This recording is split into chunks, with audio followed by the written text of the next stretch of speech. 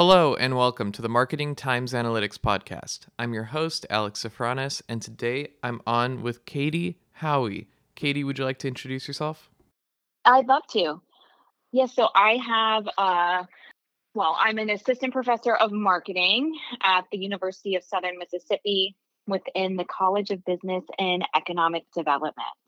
And I do research on cancel culture, brand activism, the way political orientation shapes consumption behavior, and factors that affect consumer well-being. That is so important to study. How did you get into the university environment for your career? I finished my MBA and I worked in corporate marketing for Bass Pro Shops for a couple years. And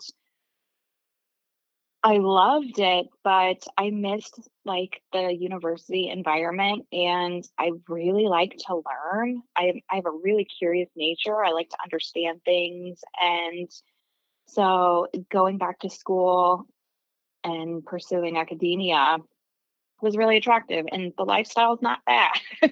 Before we continue, here's a quick word from our sponsor, Adverity. Marketing is a thankless task. You go through all the trouble of setting up your campaigns, perfecting your messaging, and targeting your customers. But when it comes to revenue, who gets all the credit? That's right, sales. Well, it doesn't need to be this way. Adverity is the marketing data analytics platform that lets you easily monitor performance and link it to actual revenue in your company. What's more, the advanced analytics module will also give you predictive insights into how best to adjust your campaign spend based on the best ROI.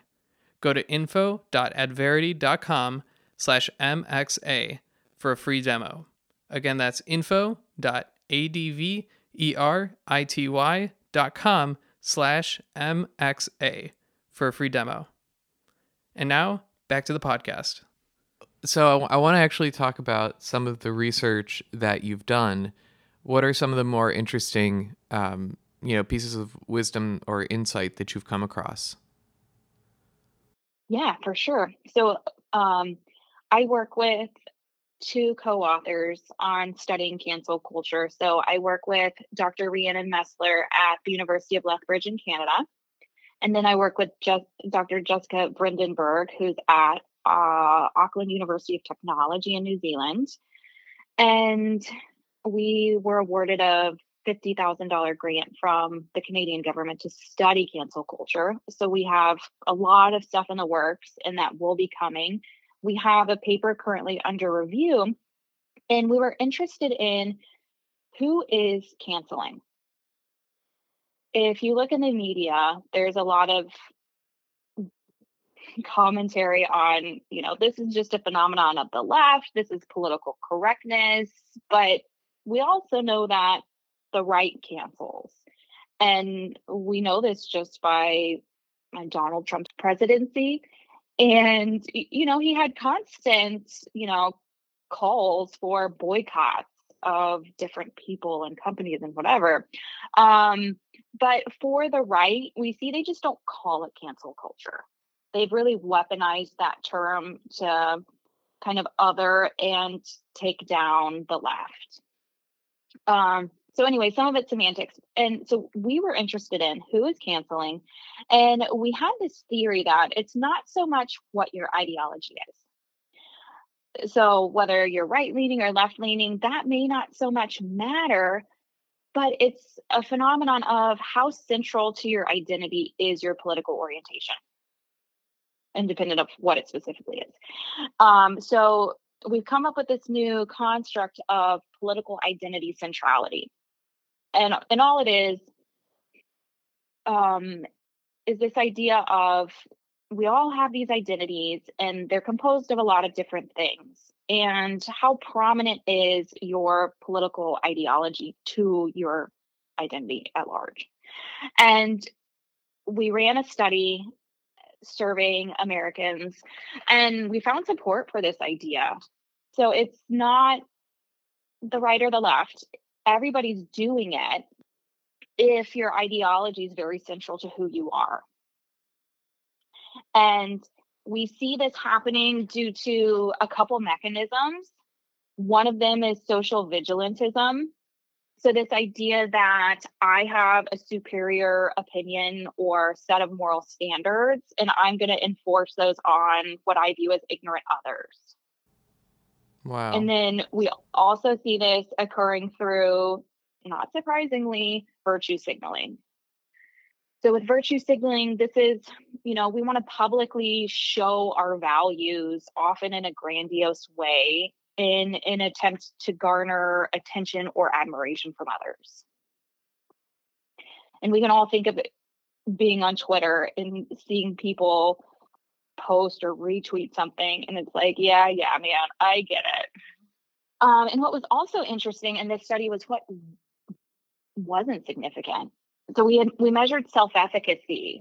So are people canceling because they feel like their behavior is going to be really effective at achieving change and outcomes? And this was not a driver of canceling behavior, which indicated to us that it's less about achieving something and more about internal personal benefit of that. I'm reinforcing my identity to others and myself that, I'm very much on the right or the left, and, I'm very virtuous, and I want you to know that about me, if that makes sense. Mm-hmm. And I've also heard the term moral exporting. Can you explain what that is? Yes. We've also been looking into moral exporting. So it's fairly similar to social vigilantism, and these are people who feel like their moral standards are what everyone should have, and they're really motivated to push those standards and beliefs onto others. So you can imagine how that would really align with engaging and calling out other people for their behavior and demanding punitive actions taken against them.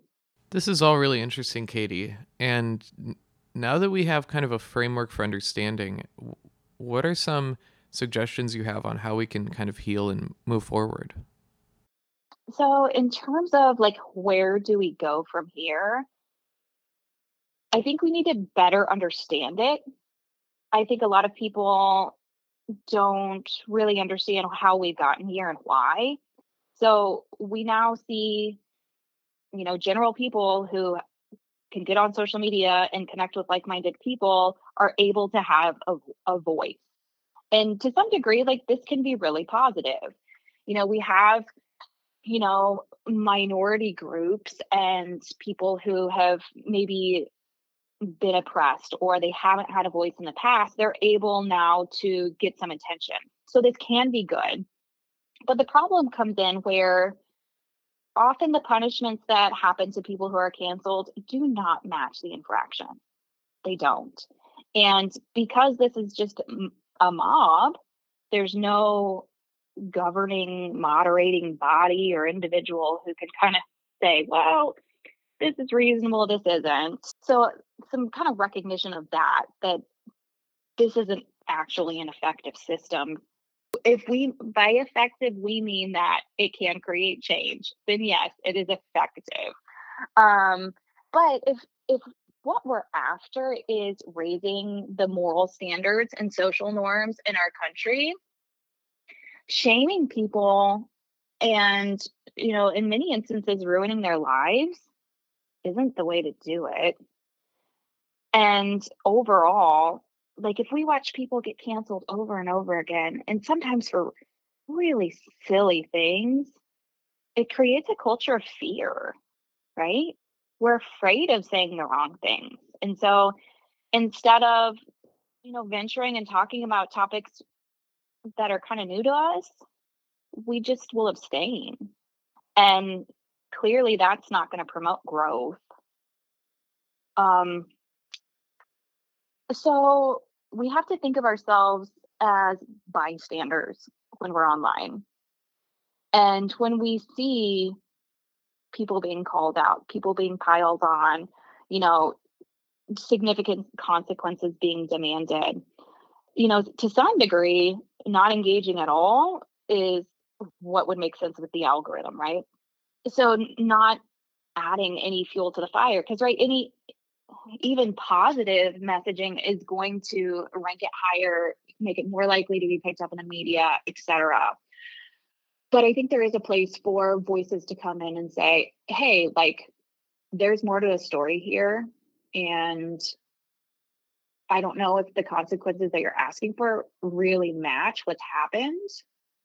And then also changing the conversation to, what can this individual or this organization learn? Like, how, like, what do we want from them? I think often what's so frustrating with cancel culture is, it's like, how do we satisfy this angry mob, right? If they want us to change our corporate practices, okay, then let's have that conversation. Or if they just want us to acknowledge that we were wrong.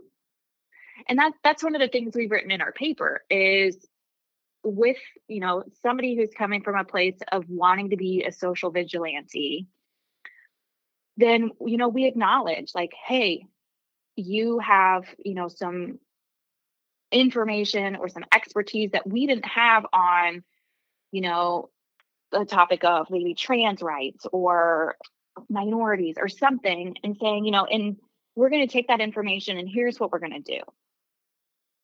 And then we need the angry mob to, like, have a point where they're like, okay, like, we did our job, change is happening.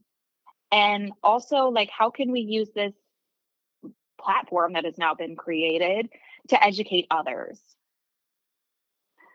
Um, and I think right now, so many companies, at least, are so scared and they have such a knee jerk reaction when things happen. And I think there also needs to be a whole heck of a lot of acknowledgement that these things do blow over. They do. Mm-hmm. Um, you know, Twitter has the memory of a goldfish. I'm sure for Mm-hmm. anyone that's been canceled, that week feels like the longest week of your life. But in terms of a company like firing an employee that really, it may not be, warranted, have the strength, the courage, and the foresight to wait it out. Makes sense. And the best practices in this area are proactively, before anything happens, come up with contingency plans. If X, then Y. And of course, you can't think through every scenario, but that way, when something unforeseen happens and everyone's emotions are running incredibly high, you have a voice of reason to come back to. Because I'm sure everything seems so much more catastrophic in the moment, and it's so hard to make reasonable decisions in that. And I think we forget that organizations are made up of people who make very, very emotional decisions. Wow. Even CEOs, would you say? Oh, for sure. For sure.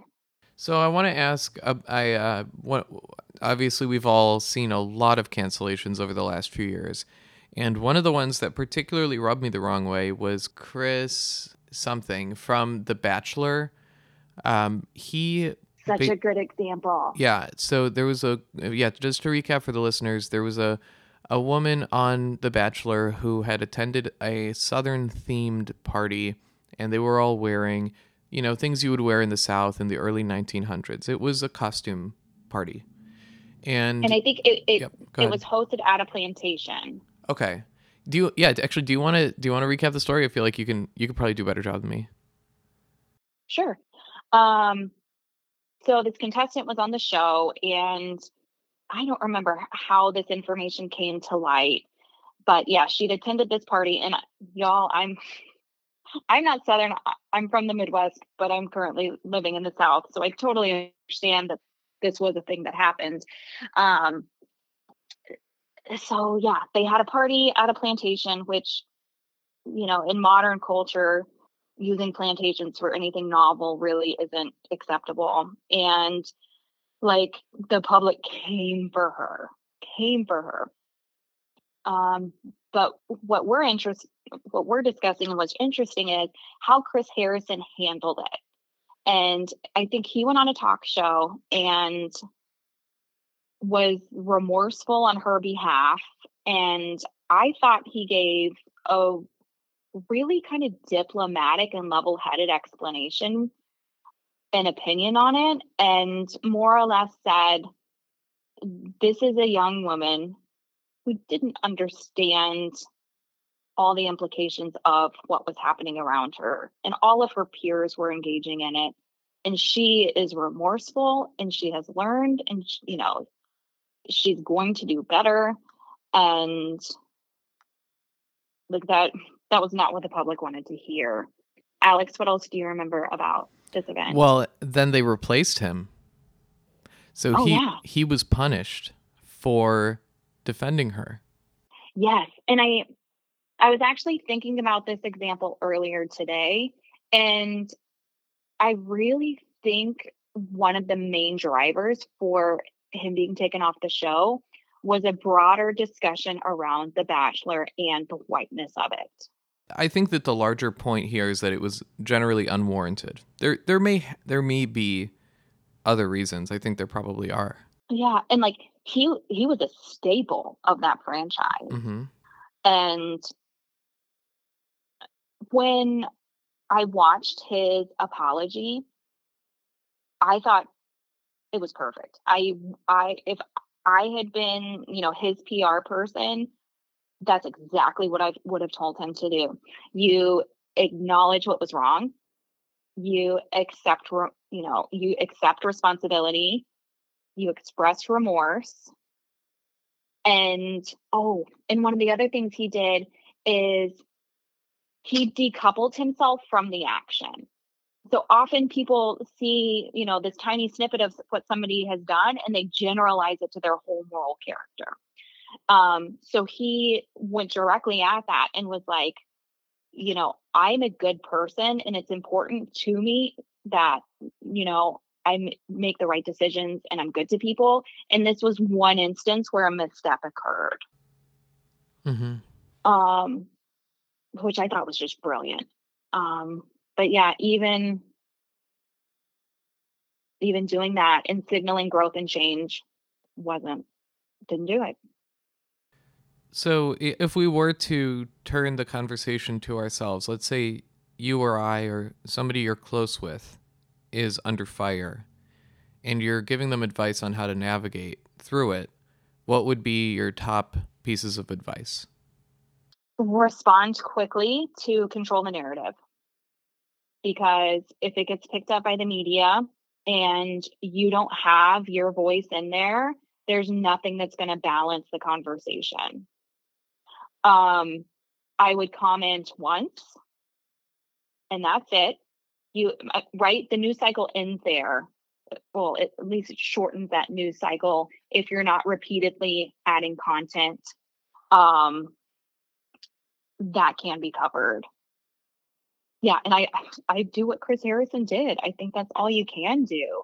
That's really good advice. This is super interesting. So it is PR kind of your kind of skill set. I didn't mean to go into PR, but yes, like in wanting to understand the psychological underpinnings of what's happening here, then yeah, you figure out what levers need to be pushed. Over your career, how have you used this knowledge to help others? You know, this is relatively new. Like we've collected this study in the past 6 months. So I haven't had a chance to, honestly. Yeah, maybe this podcast is a good start. Yeah. You just never know where life's going to take you, right? Mm-hmm. So tell us more about how you collected this data. I mean, it makes sense, of course, but I'm interested how you came to be so confident in it. So we surveyed US adults on a survey platform. We had about 500 participants. So for the type of analysis we were doing, 500 is decently robust, and our findings were strong and they were consistent.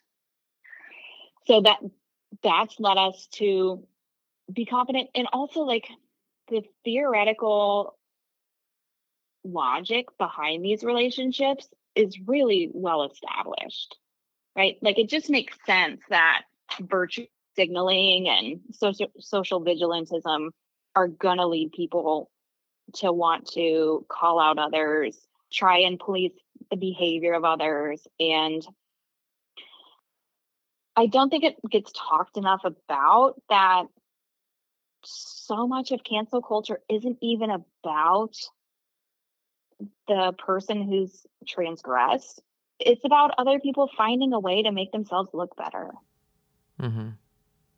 Which Yeah. when I think of it that way, it just feels so icky. Yeah. So much time that people spend on social media is just about positioning themselves, right? Giving a highlight reel and giving this really curated image of who they are and who they want to be. And this is another lever to do that. Well, how do you respond to the concept of, if you're not virtue signaling, if you're not putting your morals out there, then you are part of the problem? The problem being what? Perhaps like not bringing attention or awareness to something, or not pushing a social initiative forward. Yeah. I I was also thinking this morning, like, what's the right way to do this? And I think the right way to do it is contact somebody privately, get in their DMs and say, hey, like, you posted X or you did Y. And, well, if it's a minor infraction, and say, I think this is wrong because of these reasons. And, you know, I think it's important for you to understand why this is wrong. And in the future, this is what you should do. And often we really need to be specific with people so that they understand both why it's wrong and what to do differently. And I can tell you this from teaching college students. You really have to spell it out and make it concrete for them, or it's just kind of nebulous. And then if it's, say it's a celebrity, maybe you're not going to hop in the DMs of a celebrity, but public shaming really is such a harsh thing. But in some instances, right, we see people do truly horrific things, and attention does need to be called to it, and that's the only way to do it. Absolutely. It's a great example of like um, a good idea, but executed in a way that um, it hurts more than it helps. Right. Yeah, and we can think both on like the individual level of how do we get the outcomes we want for this individual who's transgressed, but also like how does this type of culture affect our society at large? And we've got to keep both of those outcomes in mind, right? Yeah, And arguably, society at large is more important than these one-off individuals. yeah. There's the idea that there's a very vocal minority on either side of the political spectrum, and that small minority of people are very loud, and then the vast majority of people, maybe 80%, kind of want nothing to do with it, and aren't interested. But it seems like there's so many people that that are fighting, but there really aren't. Yes, that's a great point too. Um, because they're vocal and the algorithms are made to show that, right? We're then led to characterize both party by these vocal 20%. And that's part of what fuels polarization is you don't see the right or the left based on that more quiet, more moderate 80%. And therefore, like, that's not how we characterize them. I want to ask, just going back to the tactical, what can you do if you as a person are canceled? I'm curious, how does the response change for a company? So a company is a lot more complicated because often when you're getting canceled, people dig into your history to see what other crappy stuff you've done. And, with the company, you've got their operating practices. Where do they source their things from? How do they source it? There's so many skeletons that can be in a closet. So I think you have to go into major damage control and see, what other weaknesses do you have and prepare for handling those if they're also brought into question. And what do you do if you have other skeletons in the closet? Go research yourself like anybody else would, see what you find. Um, have, I mean, I don't, if you have skeletons in your closet, I don't think it's necessarily moral to use a whole bunch of SEO efforts to try and bury it really far, but you could. And then if you know something's gonna come out, it would probably be best for the public to hear it from you in a way, in a narrative that you've crafted. I think, generally the strategy is to stay in control, because if you let the media or Joe Schmo in his basement on Twitter, you know, lead the charge, then you're on the defense and your options are way fewer. Yeah, that's interesting that like the collective consciousness operates as like a single actor in a sense, but it's not controlled by any one person. So Right. I don't know how to ask this, but like, how does a public stance against somebody form? So generally you have a call out. So you have a single person who kind of sounds an alarm.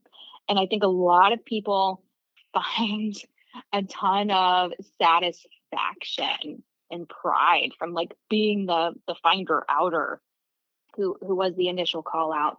And then people retweet it and retweet it and retweet it. And, it hits a tipping point. And I heard a quote that I thought was really elegant for this. And it's um, a single snowflake does not take credit for the avalanche, but that that's what the avalanche is made of, right? All of those snowflakes acting together. And then often at a tipping point, the media will cover it. And then from there, of course, things exponentially increase. And I think the media also needs to take into account what their role in these things are. Even if they cover a cancellation and within the content of that article, they point out the flaws and maybe it wasn't even factual what that person's being canceled for. But we know people don't read articles, they just read headlines. And often we know that people confuse things and they forget pieces. So all somebody may remember is that Tom Hanks was canceled. Okay, so they'll totally forget the fact that he was canceled for something fake. Like this is a well-established phenomenon in the marketing literature. So in some cases, I think the media's best play may not to be right, to maybe to not write about something at all. And if they do, to make sure it's very clear in the headline, like if this is a legitimate thing or not. Yeah, I think that the amplification causes the problem because most people don't care, but then if it is kind of in their face, then they won't be able to help but care. And one example is Twitter. So I'll see things on Twitter that I know are like intentionally put there to get a rise out of me. and in the search results, and not but the trending, because everybody gets different trending based on where you are, and I I would presume also like based on what they think is most interesting, and you'll see a mix of like things you like and things you don't like, and I was like, this is so manipulative to make me feel like slightly triggered almost, and keep me engaged. Oh yeah, exactly. To keep people engaged, we have to provoke their emotions, right? And moderate, middle of the road content doesn't engage people emotionally. So, and you can't just make people like happy and giggle at puppies and cute cats consistently, right? Right? You need a variety of emotions to get the sauce right. What industry would you say this knowledge is most beneficial in? Would it be politics, business? I think public figures. So whether you're a politician, a celebrity, any type of public figure, this is going to be relevant for. Um, Especially if you're a figurehead for the right or the left.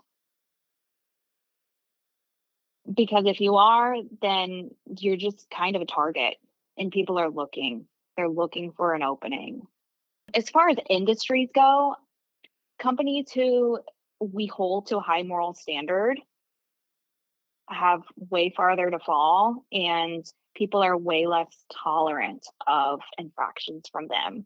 So think of companies that make things for vulnerable populations like infants, old people.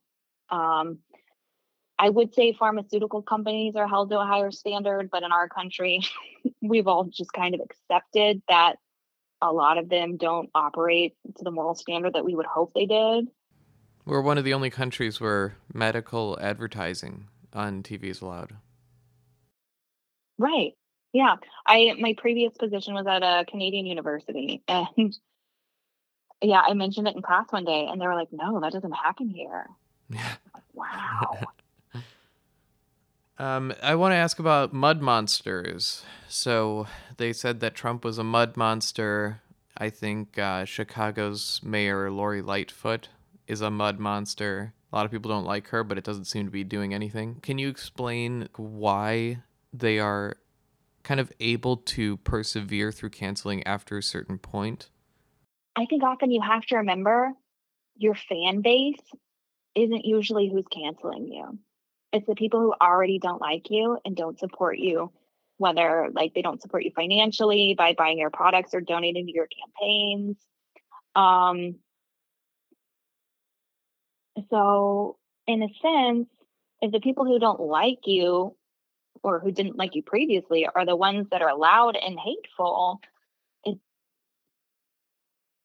it's not going to hurt you that much and it may even help you. We've seen time and time again with Trump when the left comes after him, his supporters like feed off of that. That makes them even more like drawn to him and supportive of him. And, we've just seen that with the Mar-a-Lago investigation. That was one of the best things that's happened to his fundraising, right? Wow. Um, and also, we're seeing this in the marketing literature. The underdog narrative is so effective.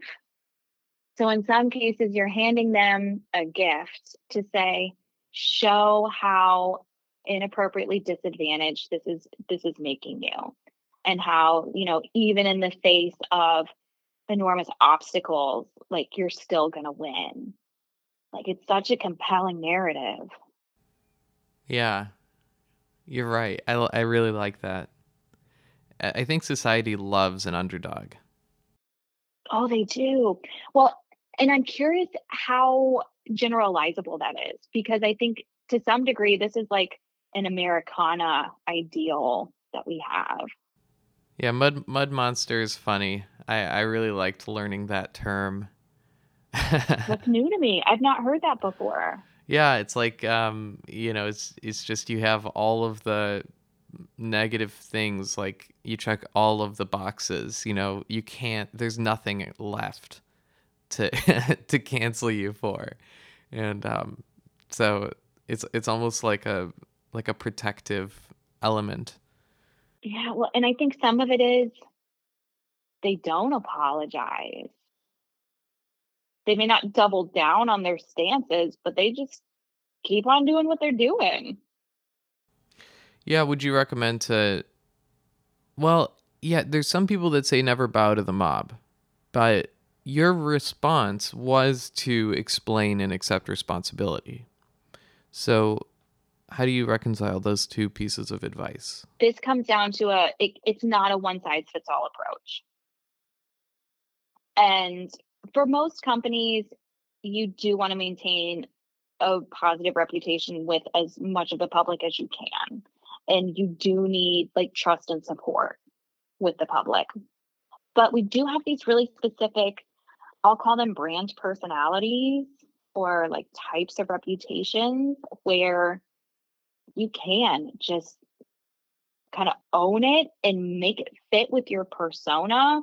I would say often the personas this works for are kind of caricatures. Um, People who, have previously been shown to kind of do what they want and not worry a whole lot about trying to be everything to everyone. And you need to know your customers really well. So the better you know, like who your fan base is, what's important to these people, what are their values, what are their morals. Um, we see organizations, I'm trying to think of an example all the time, who make kind of benign moves.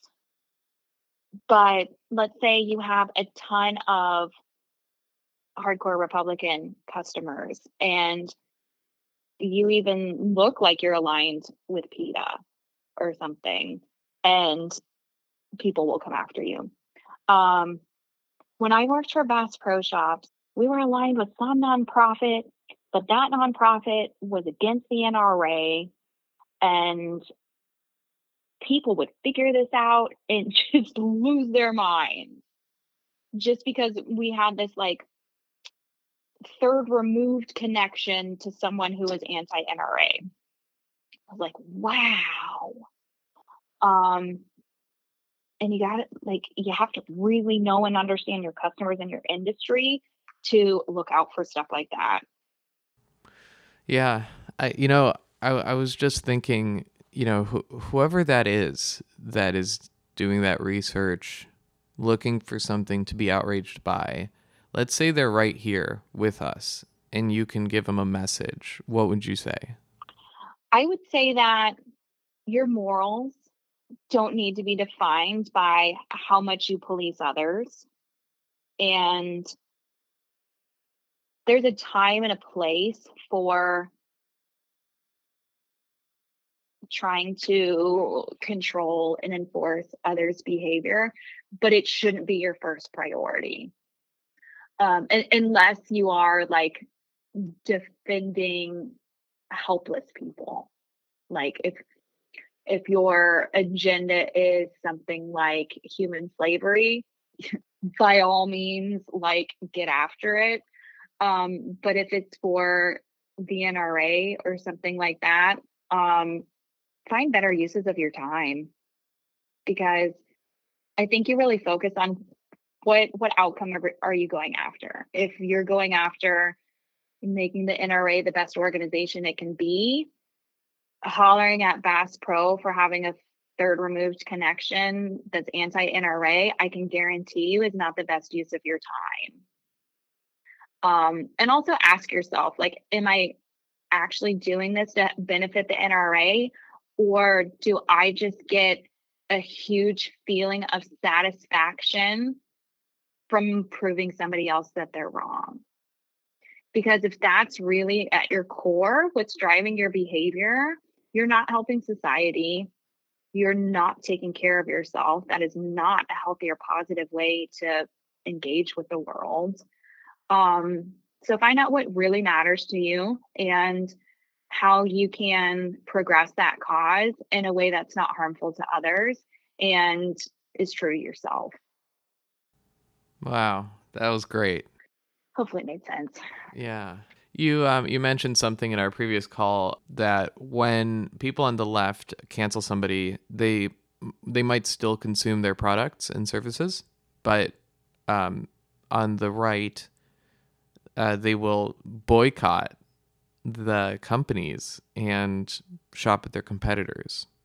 In addition to our empirical research on cancel culture, we also have work on brand activism. So they kind of align and overlap, and they're both really fun and interesting.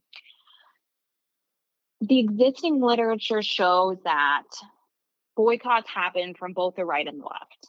Okay, so this is established, but our question was, do these people boycott in the same way? Because theory would suggest that they don't.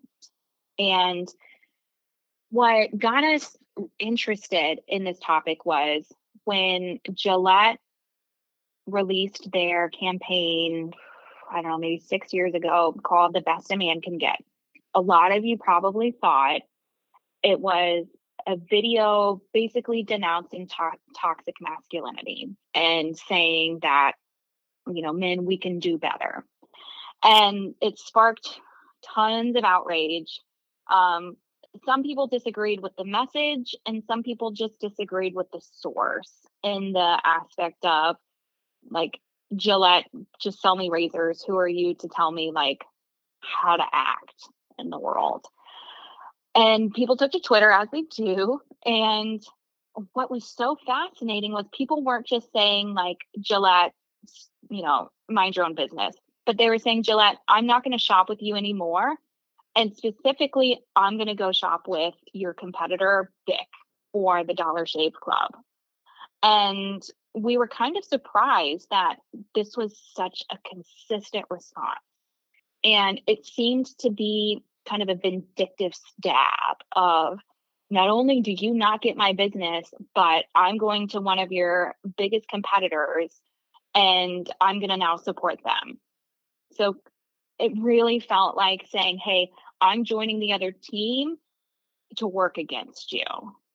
And so we have done some studies to dive into this. And so what we find is, while the right and the left both do this, it's more of a phenomenon with conservatives. So they're looking to punish the brand that has upset them in some way.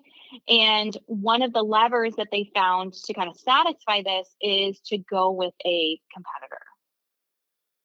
And we also found in an experiment that by leveraging this advertising message, a competitor could come in and snatch up that market share. And would that be by appealing to the values that the people who are angry at that original company have? So if you were the Dollar Shave Club in this scenario, okay, we know that a lot of the people who were upset with the dollar, or a lot of the people who were upset with Gillette were more right leaning. So if I were the Dollar Shave Club, I'd hop on to my online advertising. I would target all of the Republicans that I could, and I would show them an advertisement and specifically highlight that the Dollar Shave Club is the number one rival of Gillette, to remind people and make that salient. And I think that would be insanely effective. So you wouldn't say appeal to the conservative values. You would rather just say that you are the sort of opposite or a competitor for what they're angry about, and that itself is enough. Right. Because in this instance, what's salient for them is the desire to punish and seek retribution against Gillette. And So what they need to find is an outlet for that. And seeing the enemy, so to speak, the number one rival of Gillette, then becomes a way for them to change teams. Mm-hmm.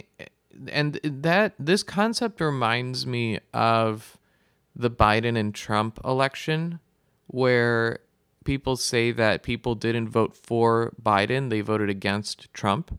There's a very common understanding of the psychology. And would you say that's the same kind of concept? Right. Yeah. In this instance, it has basically nothing to do with who the alternative brand is, just that they're a big rival, Mm-hmm. that they're the not Gillette, if that makes sense. Mm-hmm.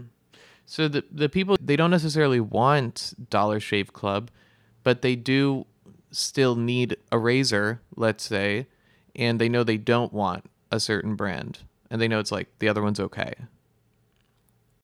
And I think by giving money to the Dollar Shave Club, it feels like they're taking action against Gillette.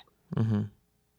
And we also asked these in one of our studies, we asked people to recall like boycotting a company because of a social or political action that they've taken. And conservatives reported that it was more important to them to quickly go and make a purchase from a competitor.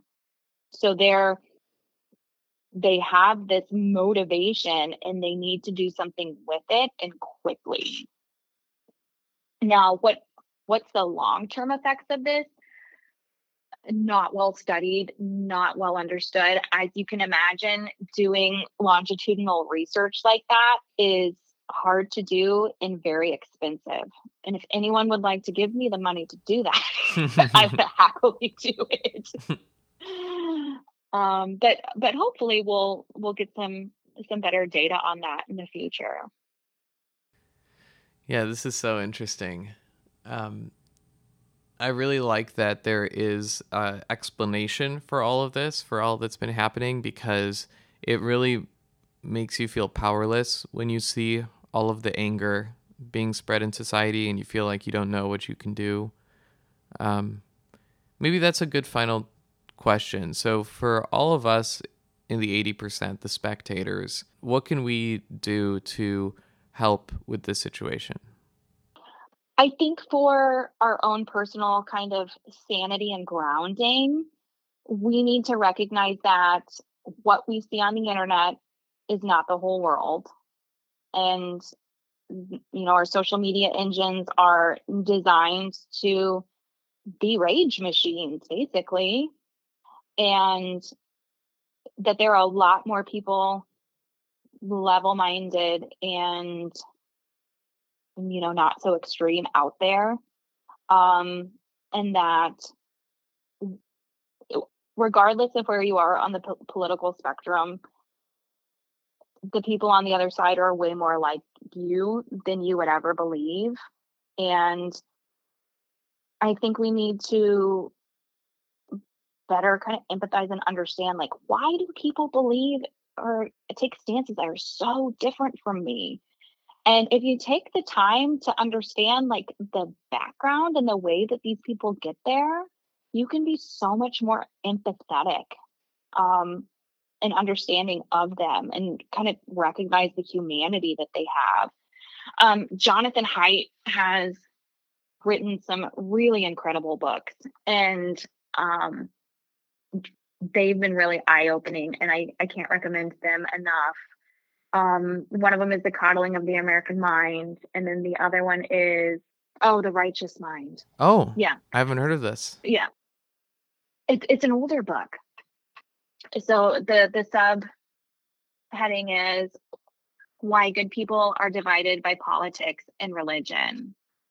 And it really gives you a full character and illustration of who people are on the right and the left, rather than these tiny oversimplified caricatures that we have. And I don't think any of us should feel bad that that's the way that we view the world, because this is the way the world is portrayed to us. And that's just how we've been socialized. But the world makes a whole lot more sense when you get a deeper insight. Well, thank you, Katie, for sharing your insight. And this has been such an important podcast episode. So I really hope that all of those who are listening are, learned a lot about the reality of the world and what we can do to help make it a little better. So thank you so much for coming on. Thank you, Alex, for having me. This has been so fun to break down and talk through. Awesome. Thanks for listening, guys. Yeah, thank you. Bye, everyone.